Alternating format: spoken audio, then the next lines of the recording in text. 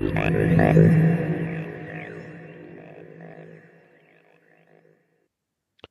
afternoon and welcome to Keys to Getting Your AI Journey Started on the Right Foot, a Health System CIO Media Inc. production sponsored by HealthLink Advisors. Just a little housekeeping before we get started. My name's Anthony Guerra. I'm the founder and editor-in-chief of Health System CIO, and I'll be your moderator today. We're looking forward to your participation. You can send in your questions or comments at any time in the Q&A box, and we'll take them later in the program, just so you see how we're going to spend our time today. First, we're going to go with our panel discussion featuring Dr. Patrick Woodard, Chief Healthcare Information Officer with Monument Health, Chad Jones, SVP Information Systems with Baylor Scott and White Health, and Tina Burbine, VP of Care Innovation and Enterprise Analytics with HealthLink Advisors. And then we will have our Q&A. So we're going to jump right in. Patrick, can you give us an overview of your organization and your role? Yeah, absolutely. I'm with Monument Health. We're a 7-hospital system based in Western South Dakota and care for the Northern Plains and Mountain West region, including parts of Montana, North Dakota, Wyoming, and Nebraska. I've been here for about 8 months, and we are a great rural-based, community-based system caring for the folks here. And I have the fortune of leading our IT teams. Excellent. Thank you. Chad? Yeah. Hey, good morning or afternoon, perhaps. Chad Jones. I'm Senior Vice President with Baylor Scott and White Health. We are the largest not-for-profit health system in Texas. We have, just over 50 hospitals in our health system, and have a pretty wide service area covering everywhere from Austin to Dallas. I am based in Dallas. My responsibility specifically, I've been with the organization for 7 years. I lead all of our application and infrastructure teams, reporting directly to the CIO. Very good, Chad. Tina? Thanks, Anthony. It's great to see so many friends from the industry joining us today. I'm with HealthLink Advisors. We are a boutique advisory firm serving payer and provider organizations in the healthcare market specifically.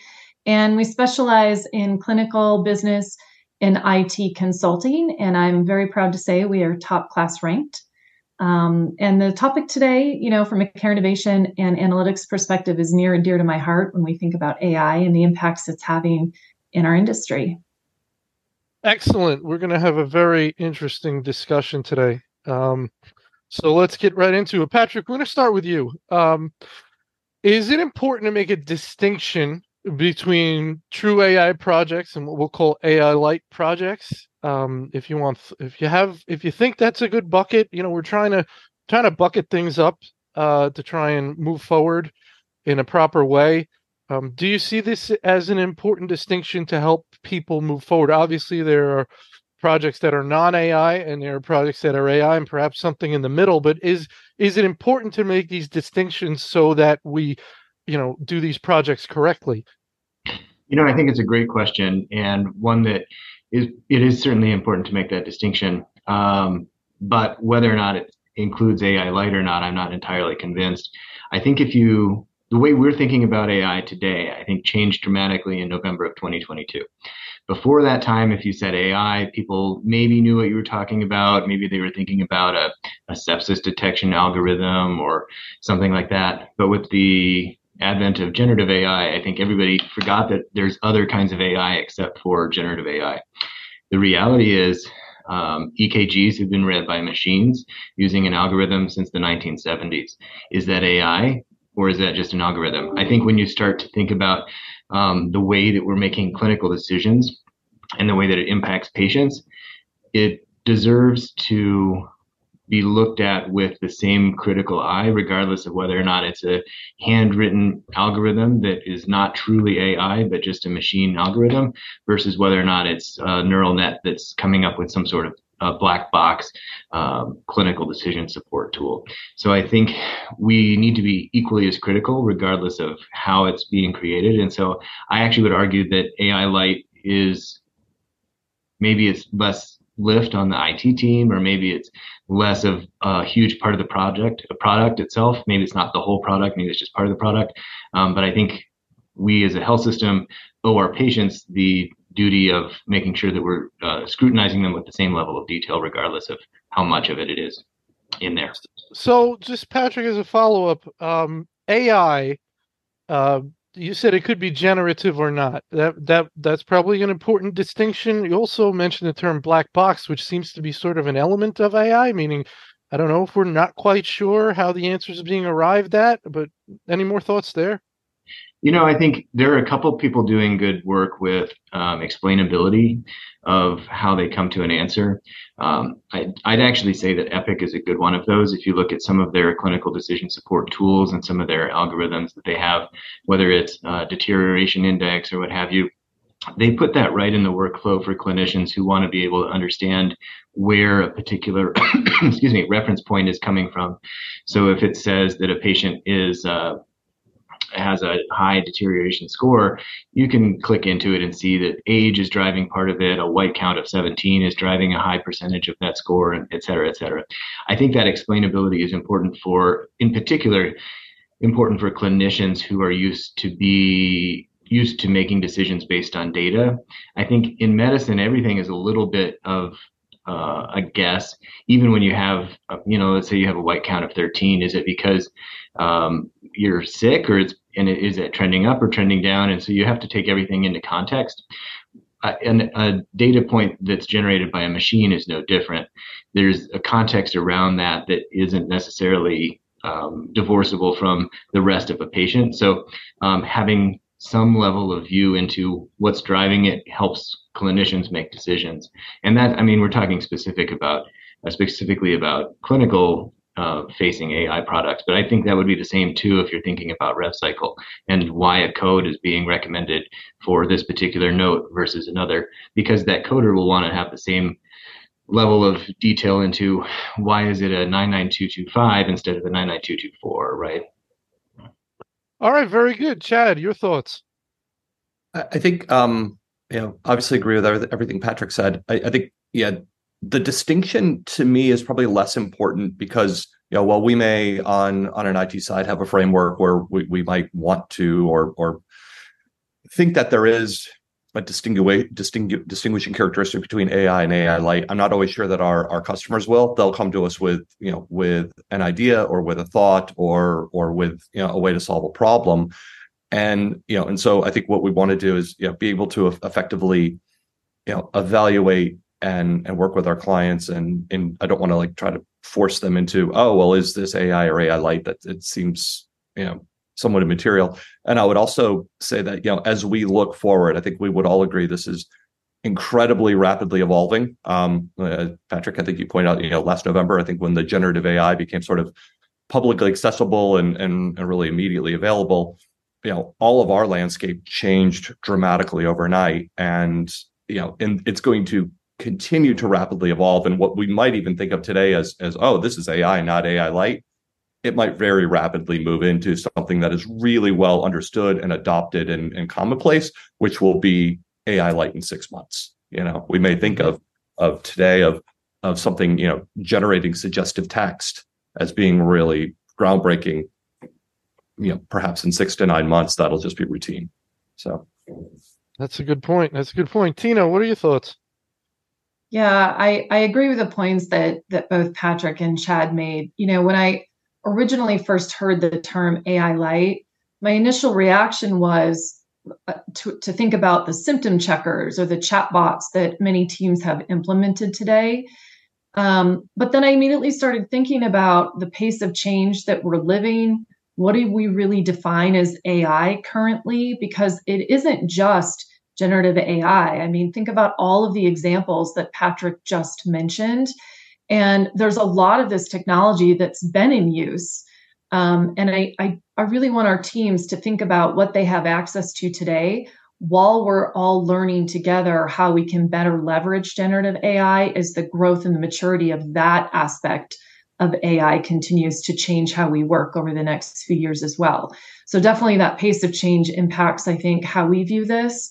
And I agree with what Chad mentioned, which is, I don't know if we should distinguish, between AI Lite and others. I think it's being mindful today about how we're working together to collaborate and that our teams are aligned on how we're integrating this type of technology into our daily lives, just to make things better and hopefully safer, for everybody.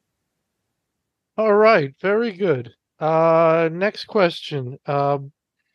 Chad, we're going to start with you. Describe some of the AI and/or AI light projects you've been involved with and any of the lessons that you've learned along the way so far. That's a good. We probably have more experience on what we might be talking AI light here, and maybe we'll throw RPA or automation into that, and then we're still. I'll start with what we're doing right now from a true automation. We are leveraging our relationships with Epic and Microsoft pretty heavily. I think we recognize that they have more capabilities than we do, but we're trying to figure out how to partner with them and really effectively use and stay current and relevant. We're piloting the auto draft in basket responses. We're piloting auto categorization of in basket, and we're also moving forward changing the predictive no-show model within Epic from the legacy to the newer technology. And we're also about to start our ambient listening pilot. So we're still early on probably what I'll call sort of that, maybe the newer full AI projects. But I think that some of the lessons learned, and this is where I'll go back just, maybe 3 years ago to automation. Again, on the hype cycle, it was, if you for those of us who went to Vive or Health, I thought everyone there was some form of automation, and this was going to, revolutionize everything. And I think really rapidly we went through, and I saw this even internally, we went through multiple vendors. We went from pure play automation vendors like a UiPath or a Blue Prism. And then we moved really quickly into some, very domain specific offerings from certain vendors. And all of a sudden, really rapidly now, Microsoft has sort of caught up, and we're already kind of moving into like our third generation of going from pure play vendors to niche domain vendors, till all of a sudden kind of moving into where it's more just routine and mainstream. And so I think the lesson learned is, we have to, it's overused, but we have to be agile. We've got to fail fast. You have to sort of understand where you are in the evolution of it, and really be ready to pivot and be ready to, accept that what you've done has been great. You've learned from it, but it's able to move on. And so I expect that pattern to kind of repeat itself with AI, or some of these new AI models or capabilities. So I think that's probably my biggest lesson learned, is just be ready to be agile. Dad, follow up. We talk about an organization doing AI, like a health system, like we embrace AI, we do AI. When we say that, are we mostly saying the vendors we use are using AI and thus we use AI? Or are we somehow doing AI outside of our vendor universe, doing it ourselves? I can speak for us. I think we don't think we're going to build our own, LLM. We don't think we'll, create, the core content that would be used. We may use commercially available things in a novel way. Where, like I said, we're heavily partnered with Microsoft. We're looking at the Azure native capabilities that we can leverage in-house for certain projects. We've got a couple really, really small things, just to, again, more on probably right now for learning. But yeah, so for us, it's going to be more about partnering. Mm-hmm. And really hoping that you make the right bets on some of those partners, or like I said, be able to move and pivot.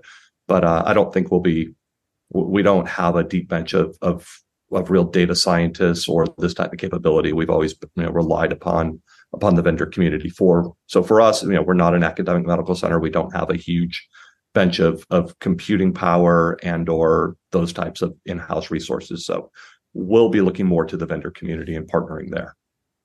Patrick, is that an important or interesting question or point, whether we're doing AI per se or we're doing it through our vendors, or is that kind of irrelevant and not meaningful? I think it's a difference without a distinction, or a distinction without a difference, maybe, in that the human is still part of it, right? A clinician may still be at the end of the tool, a coder or rev cycle caregiver may be part of that. And so whether or not it's a homegrown tool or something provided by a vendor that we manage, ultimately the people using it are still the people caring for our patients. So I think in that instance, it doesn't necessarily really matter. I think there is a role for a health system who has the capabilities, and like Chad said, probably primarily academic centers who have the time and the luxury of being able to spend time doing that kind of research or have maybe a dedicated team to that. I think we've all learned also, health systems don't need to be dev shops and build their own software. I think the days of health systems, everybody who built their own EHR in the 90s had to come back and replace it with something that they bought from a commercial vendor in the 2010s. So I think we all learned from that. Everybody has a couple of developers that you need for, SharePoint or internal tools, those kind of things. And I would put AI in the same category. We have slim margins like everybody in healthcare. And is it more valuable for us to spend those on building out a high quality AI dev team that can build out a model, or would that be better served, opening a new building in a community that has been left behind? So I think when you answer it that way, I think I'd much rather have a building for a patient who now doesn't have to drive 200 miles and now can go to some place in their own community. So I think when it's weighed in that manner, it's hard for me to really justify building a expensive dev team, because the reality is you're still going to be competing for high quality talent with the folks who can afford to pay $250,000 or more a year per developer. Very good. Patrick, do you want to talk about any of the projects that you've worked on? I think a couple of the things that we learned from doing an ambient listening project, like Chad mentioned, doing some RCM automation, is that the human is still really important as part of it. I think it's easy to think about AI as some sort of magic bullet that you have a tool now that's smarter than you are and can do all your documentation for you, or that's able to code twice as fast. But there's still a human element of training that. So a couple of the things that we learned in particular with ambient listening in terms of documentation is doctors still want their note to reflect their own personality and preferences. If you just have the out of the box note, then it's just the same as every other note that's created, regardless of who the clinician is that's talking. I think one of the nice nuances is that when you practice medicine, you read a bunch of different doctors' notes, and you can always, the variability is wide, and some are better than others, and you always know who the good note writers are. And if you have AI that's just writing the note for you, you lose some of that nuance and some of the kind of specifics that might make all the difference in terms of whether or not that's a good note that can help you make a diagnosis or not. So part of that is that clinician needs to sit down and train it to be more of their style, just like you would if you had a human scribe in the room with you. And the other element, if you think about an automation type tool, whether that's UiPath or some of the more healthcare specific ones, is that the people whose jobs you're automating may initially or may permanently be hostile towards the tool and may be rooting for it to not be as successful as it could be, partly because if you're not managing expectations well in the beginning, you can have folks think that they're automating themselves out of a job, which may in fact be true. So you have to be mindful of how do we do this and keep the view of the human that's on the end of the tool that respects their role in caring for the community as part of the health system that we all work for. And Patrick, sometimes that's where you have to articulate that we're willing to upskill you, retrain you. Yes, your role may be going away, but that doesn't mean your job has to be gone. We can find another place for you. Yeah. There's no shortage of stuff to do in healthcare. Right. Right. Sure. Tina, lots there. What are your thoughts? Yeah, definitely a lot there. We're seeing a lot of trends around a focus on RPA over the last year, and this ongoing focus really more from a revenue cycle side to automate where we can and take advantage of workflow. automation as best as possible. What's interesting is in talking with friends in the industry, I feel like this focus on clinical ops and the areas that I just heard Patrick and Chad mention are kind of the next big area of focus for everyone, as we learn through the maturity of things that we've done within our revenue cycle space and carry that into opportunities and where we see the growth happening in the technology as well in a clinical ops space also. I continue to see teams building out and taking advantage of the things they have at their fingertips, like the predictive modeling and the natural language processing opportunities with the ambient listening technologies. A lot in the imaging world and imaging analysis and those types of things. So I feel like all of those, the focus in those areas is very common, and I'm excited to see us grow as an industry more into the clinical ops space as we embrace more generative AI opportunities. When I think about Chad and Patrick talking, that age-old, hey, where can we partner to take advantage of the technology that's available to us to have some cost savings and not have to build out a big team internally? I see a huge opportunity for teams and organizations to really embrace the whole prompt engineering training and really put the knowledge into our clinical front end and operational end users to treat reporting and the access to information they need differently and really take self-service to a whole different level. So I'm really excited to see how that gets integrated into the way that we work and hopefully reduce some of the burden on our IT teams. I mean, we all know that there's a whole lot of time and energy put into operational reporting. And so I'm optimistic that with the integration and training we can give our teams around prompt engineering training, citizen development, that kind of approach to really putting the knowledge of how to interact with ChatGPT and get the data they need at their fingertips without having to understand how to build or code, that kind of thing. It's just going to be a game changer for our IT teams and for our clinical and operation end users too. Dina, when you're hearing from potential customers and engagements, are you getting general sort of inquiries about, hey, I just want to make sure that we're doing what we should be doing around AI. I'm not sure what to do, but I want to be educated when my CEO asks me what we're doing around AI, because that's probably, what are we doing around AI? I don't know. I don't know what I'm supposed to be doing. I don't know what I'm not supposed to be doing. So just tell me more about sort of generally the kind of questions you're getting. Yeah, I really feel like everyone is in the same space of really getting the leadership teams together and working through this question of how are we going to define AI as a team, as a leadership team, and how are we going to measure the value of what we're going to invest in, that age-old ROI question that that every executive team keeps a close eye on. And that really comes back to creating and thinking differently about how we're working together. So are we going to create an AI first guiding principle, right? And how is that going to help inform our strategic planning decisions moving forward?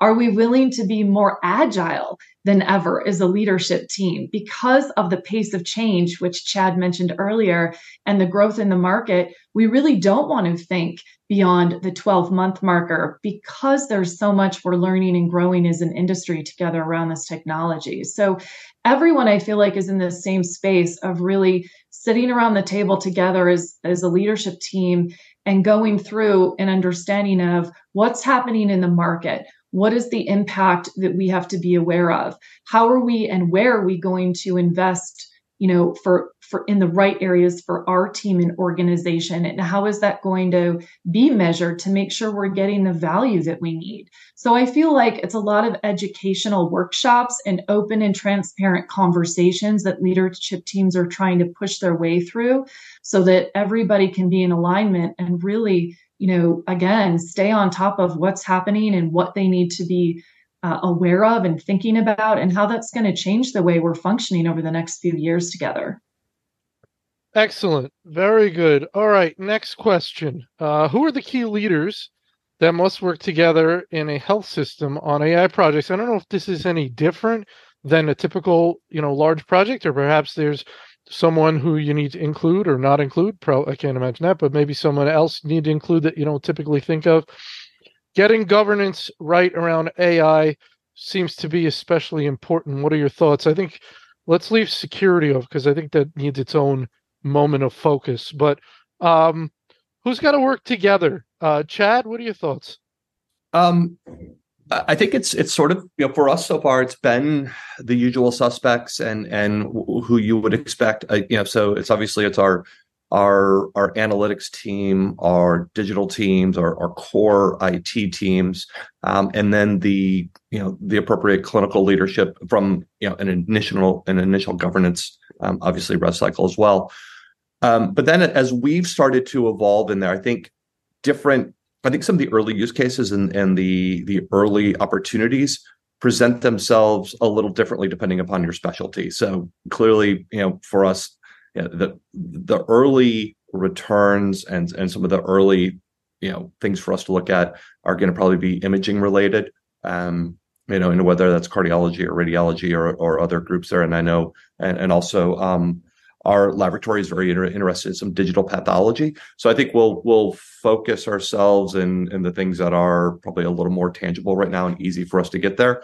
So I don't think, there's no sort of like secret aha with governance. Good governance, the principles and the foundation of good governance for many different things are well tried and true, I think, in our environment. I would suspect in many environments. It's just more, I think this is where the charter and the guiding principles and having really clear alignment on the role of the governance group and how is it going to be effective and agile and support the organization, less so than the who. Patrick? I completely agree. I think the only difference I would say is maybe we're a little bit friendlier with our compliance folks than we would be with some of the standard software. Generally, you think about the compliance review is the first little part when you're looking at doing a project. I think with the AI components, because of the ethics concerns and elements there, it's one of those that you want to spend a little bit more time with your compliance team just to make sure that what you're doing doesn't change the way that we're caring for people or do it in a way that introduces extra bias, which you don't want to have. So I think the rest of it is still the same. A good governance is good governance, whether it's an AI project or an infrastructure project or a new application. And I think we want to maintain some level of repeatability, regardless. At some point, many of our tools, maybe most of our tools will have AI. And if we've completely updated our governance and uprooted something that has been working and changed it to something that is unique to AI, then you have a separate flow, and I think it opens up for an opportunity for mistake. And so I think we view it the same way, that follow the same process, follow your same governance, and just treat it with the same level of scrutiny that you would any other big application. Pina, I agree. Yeah, I think the existing frameworks are really important to continue taking advantage of and leveraging. I just think the nuances of the things that should be discussed are different, depending on the type of investment that a team is making. So I think, most teams have a framework in place, are facilitating really important discussions in an ongoing way. I think taking the time to make sure that there's, alignment about what is being invested in, again, and then the nuances of what the impacts are. So Patrick's comment about, leaning into compliance and security and all of these different things that we may not necessarily do as much in other areas, I think is really important. I think the other thing that I would just encourage teams to be thinking about, is that everything we've done to really embrace a data culture across our teams is going to completely change, I think, and be impacted. In other words, a lot of the data management conversations that we have today and the way that we work is going to shift over the next 2 years.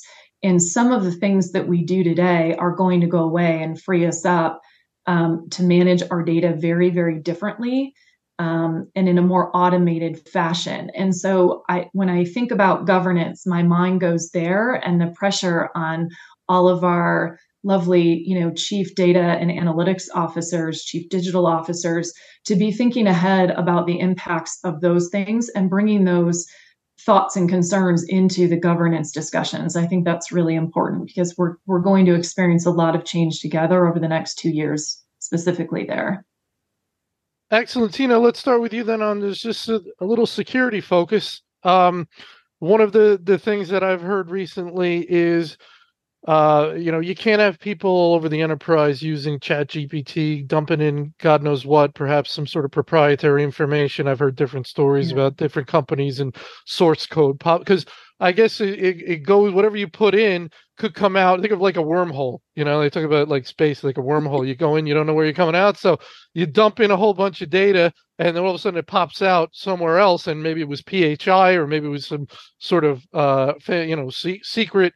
And now you got an issue. Is this a unique thing here with this kind of Chat GPT stuff where security, we got to get, and the CISO, we didn't talk too much about a CISO, and I think I've heard the CISO mentioned. We mentioned compliance, but your thoughts there? Yeah, well, definitely agree. Our CISOs need to be at the table with us for sure in our governance structure.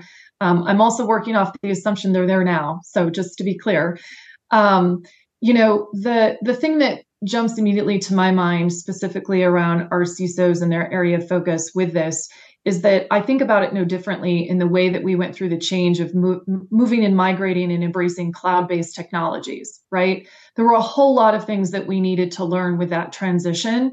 And our CISOs were very involved in that. And I feel that's the same type of focus that we need as we continue to embrace, new opportunities, leveraging any kind of AI, generative AI or other, as we grow. So that's my 90-second summary. Would love to hear what Chad and Patrick think as well. Patrick, let's start with you. I have to agree. I think, we view it as any open door is an open door, right? If you can get in a building one way or the other, it's something that we want to have some level of understanding of who's coming in and going. To that end, I think it's the same. Part of that governance process is including your CISO at the table, or your security team, or what have you. I don't know that I think the scrutiny is different, but the level of compliance that you need to have with your overall security intake processes will need to be roughly the same. Very good, Chad. Security thoughts? Yeah, I don't have a lot to add. Like I said, I'd echo what Tina says. I think our information security reviews and policies and the way we view that is probably similar, but with a different flavor. I do think I would add, or I would echo what Patrick said, that the compliance probably takes a little more importance in conjunction with it's that privacy, security, compliance altogether that need to be considered in totality, as opposed to just a pure information security review or perspective. I'd say just to add to everything's been said so far, and I'd be curious if Chad and Tina have different thoughts, but when we looked at our overall policies around it, we ended up not changing our policy at all. We thought about doing an AI specific one, but we really realized that our acceptable use policy and software approval use policy covers it. It's an application, and we didn't want to overdo it and then write ourselves into a corner by being too specific about it. So we felt that the broad view of our acceptable use policy covered pretty much any use of any AI tool that we could think of. That's a great point. I admit I don't know that we've done that. Perhaps we have, but that specific kind of lens, like I said, we've looked at everything through our traditional information security lens. But it's a great point to kind of think about. Do existing policies need to be modified or updated to reflect the change in scope, or perhaps a change of functionality? So, I would say one more thing that you may want to think about, and that one we're doing right now, is updating your consent to treat and conditions of admission to acknowledge that the data that may be generated as part of your visit could be used in a tool. And of course, it will be used in an ethical way, but recognizing, in our case at least, that we didn't comment on that. And I think it's important just to recognize, just like you would to say there's maybe security cameras in the video and you may be on a video, right? Yep, those are all great points, and I think we're literally undertaking that now. You're a little ahead of us, sounds like, on ambient listening, but as we embark upon that, all those consents and all those notifications are being updated now. Tina, anything you want to add there? No, I was going to mention the consent to use. So I love that Patrick mentioned that. I think that's a really important aspect, at least in this early adoption, as I call it. I think, like with anything else, like we saw the maturity of our policies around cloud-based technologies be modified a little bit. I think I'm expecting to see the same type of thing over the next few years as we learn and grow with this technology and use also. All right, very good. We a couple audience questions here. Interesting one here. This week, class noted that the chief AI, another chief, right? Chief AI officer roles are coming up. And from what everyone is saying, it shouldn't really be coming up. At least from some of the things you're saying about we don't need new policies. We kind of got this covered. Governance is fairly the same. But your thoughts, Patrick, let me start with you. Your thoughts on we need another chief in the kitchen? No. I go back to the story I like to tell about chief CEOs that companies used to employ in the early part of the 20th century.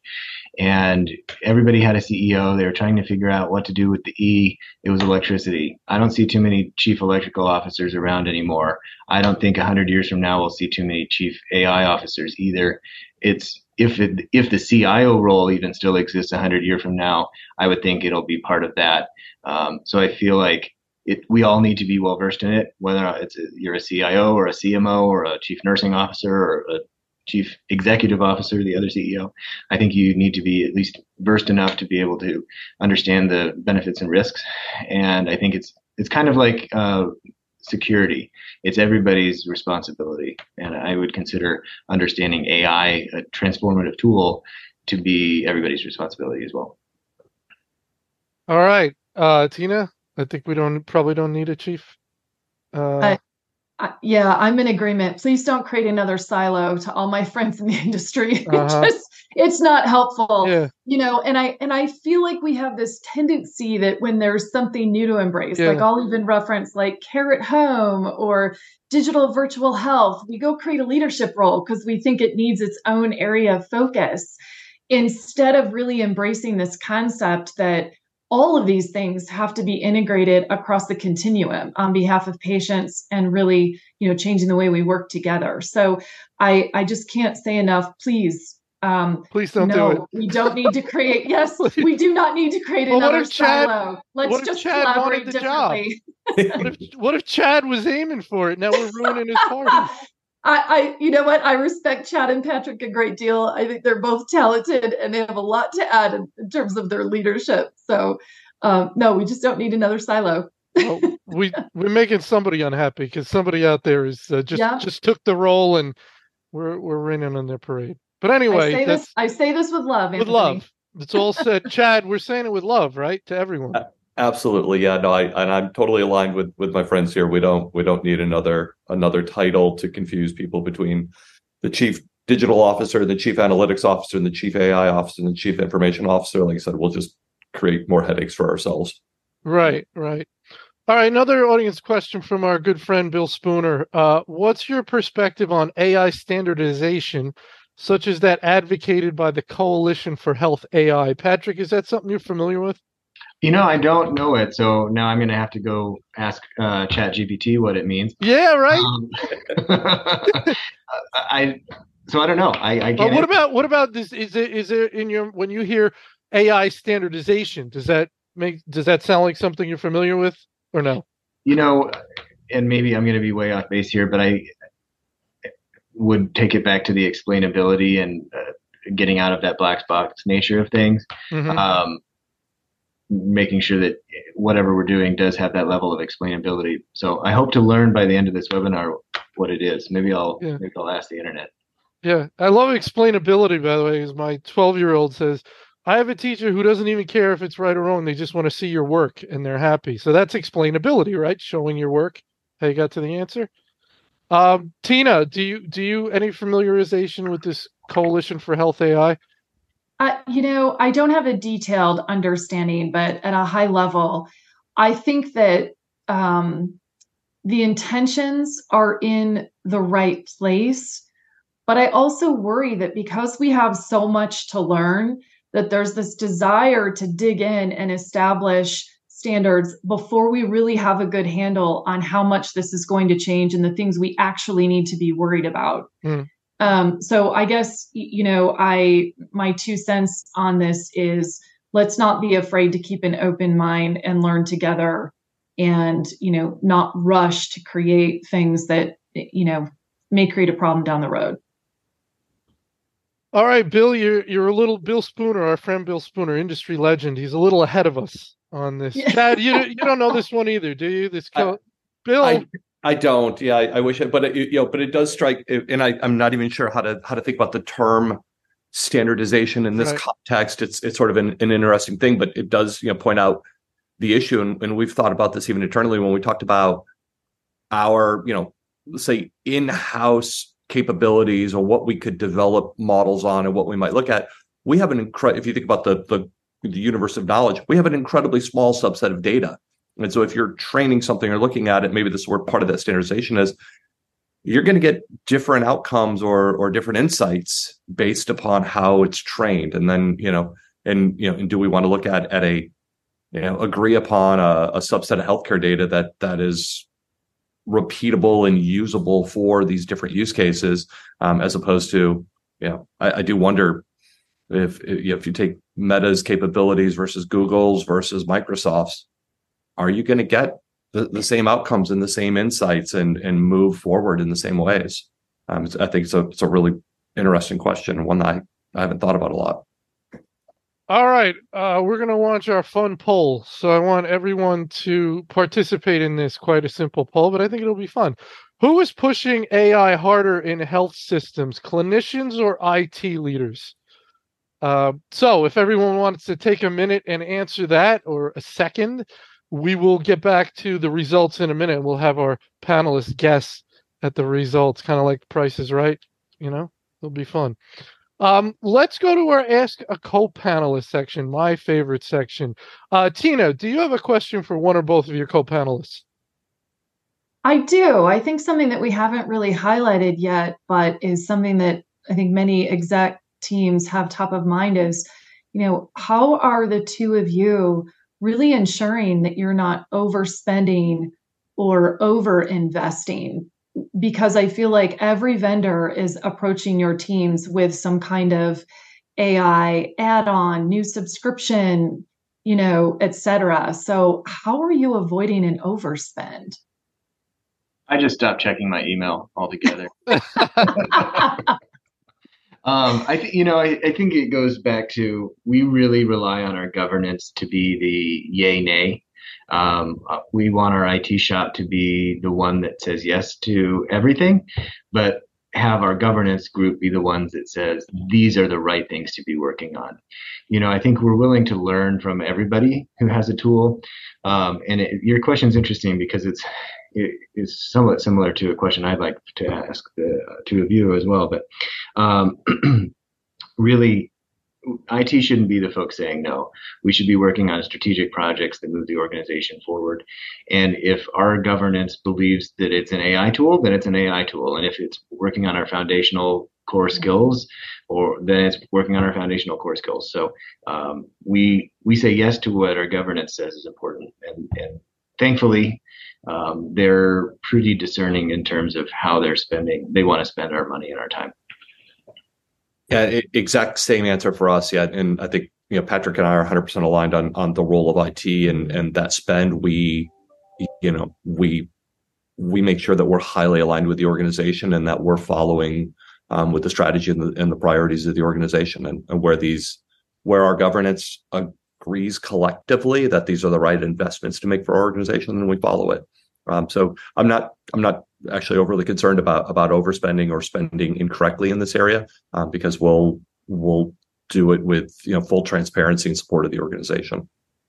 Right, because it stays within some of the existing structures. We don't have it doesn't come outside of governance because it's AI and we could spend whatever we want. Correct. It kind of goes to the question I'd like to ask both you, Tina and Chad, and that's related to that, I think there are a lot of single-use AI tools right now. I think it's the reason that stores like Williams-Sonoma can exist. You can go buy a strawberry huller.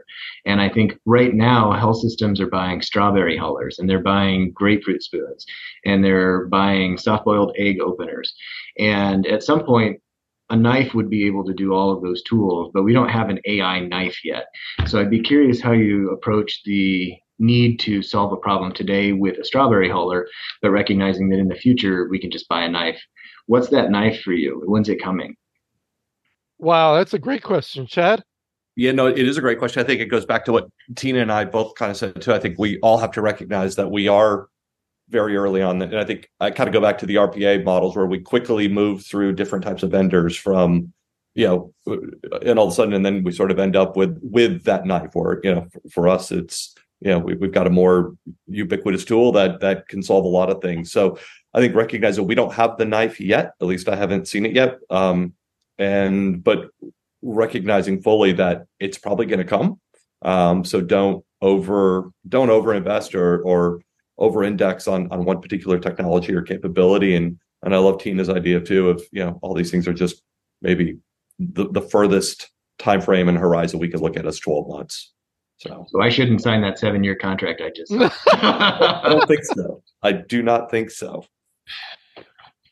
Yeah, I agree. I think short term, if you want to, I think it's fascinating to just watch the amount of opportunities that are out there and new developments. So if there's a team and there's a culture that says, hey, we really have a strong use case to try out, this strawberry huller, to use your analogy, Patrick, for a few months, I think that short-term approach is really probably the best right now, especially keeping in mind that we're seeing news and announcements every day from our largest partners, every EHR vendor, every ERP platform, and more, that are all working on integrating and creating new opportunities with generative AI in their products as well to take advantage of.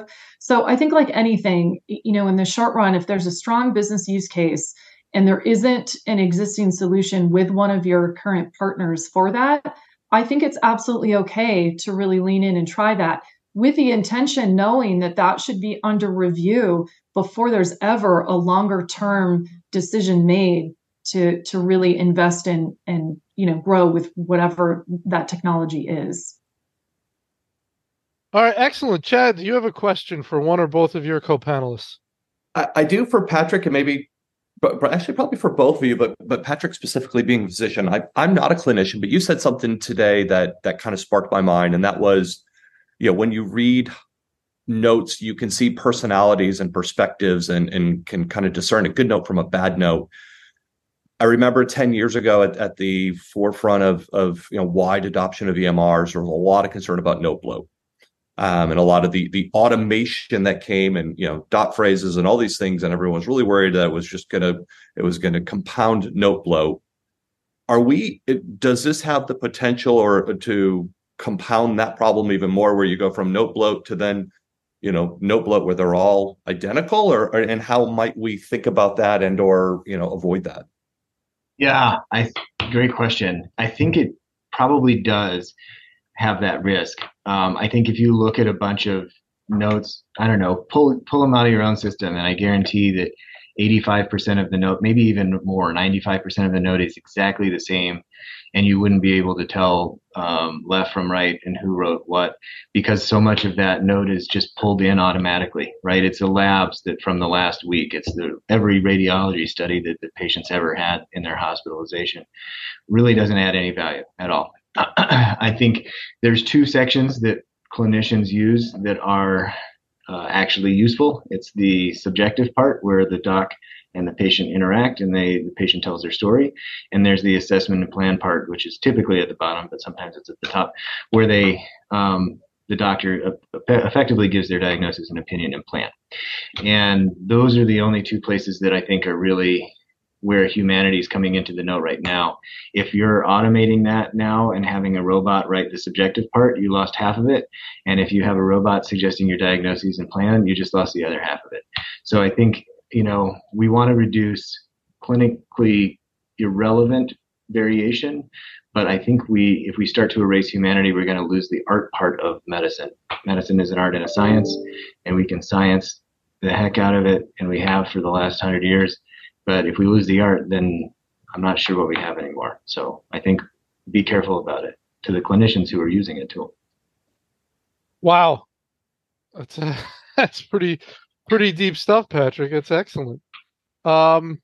All right, let's go to our poll question. I want to have the panelists, now obviously not the hugest sample size, not super scientific, but what do you think? What's your bet, Chad? Do you think who do you think is pushing harder based on the poll, clinicians or IT leaders? What's your guess how this is going to come out when I reveal the results? My guess is it's going to be clinicians, but I will tell you in our organization, I think it's equally shared optimism and interest. Okay, but you're going with clinicians. I'm going Tina. to go with clinicians, but I think All right. in my organization, it's probably 50-50. Okay, well, you can't qualify it, Chad. You just got to give an answer, Okay, right? It's a I'm going to game go with show. clinicians. All right, Tina? That's funny. I feel like it's pretty equal in all honesty. I actually am going to choose IT though for this poll because I feel like there's been such a push with a lot of the EHR vendors and others that are trying to roll out very quickly some really exciting add-ons. And I know the teams are really excited to embrace that. So for now, that's my pick. Okay. Patrick? You said it was like The Price is Right, so I'm going to put 1 penny on IT leaders. IT leaders. Well, there's your results. 57% clinicians. So it's very close, but the clinicians are up. And I think, Tina, you're probably right. It's probably pretty split. So there's a lot of enthusiasm on both sides, which is really interesting. I don't know if that's usually the case or if it's usually coming from one or the other. But so what do I get for winning? What do you get? A mug. You're going to get a Health System CIO. Show us what we've won. And HealthLink Advisors co-branded mug that is guaranteed to work at least through one cycle in the dishwasher, and then not so much. Quick final thoughts. We're just about out of time. Final thoughts, best piece of advice, someone in your position, Patrick or Chad, someone at a comparable health system, you frame it up a little differently for you, Tina, but someone in your position at a comparable sized health system, thinking about this, got some questions in their head on how to move forward. What's your best piece of advice? Patrick, let's start with you. Don't take out the human. Healthcare is the most human thing we can ever do. If we take the human out altogether, then what's the point? So keep the human in there somewhere. I couldn't agree more, which is why I hate phone trees, right? I mean, nobody likes phone trees. So every time we move forward doesn't mean we move forward in the right direction or in a direction that will satisfy our customers. So, Chad, final thought. I think just as we've talked about before, but I think it's really important, the formula for effective governance in your organization, it doesn't change just because it's a new technology. Be disciplined, don't get caught up in the hype, and recognize that we're still really early, in this evolution, and a lot will change in 12, 16, 18 months. So true, right? Governance is an IT leader's best friend, right? Because then, hey, you guys made the decision. Tina, your thoughts, your final thought. Yeah, I would say educate your teams, create a vision to keep everybody aligned on that accounts for this, and please do not create another silo. Yes. No chief AI officer, right? No. All right. Well, that's about all we had time for today. You can use the final slide for your continuing education needs as your certificate. You'll receive an on-demand an email when the on-demand version of this is ready for viewing. If you want to sponsor an event with us, you can reach out to Nancy from our team and register on our site for upcoming panels. With that, I very much want to thank our wonderful panel, Dr. Patrick Woodard, Chad Jones, and Tina Burbine. I want to thank HealthLink Advisors for sponsoring and you for attending. And with that, everybody have a wonderful day. Thank you. Thank you, Thanks, everyone.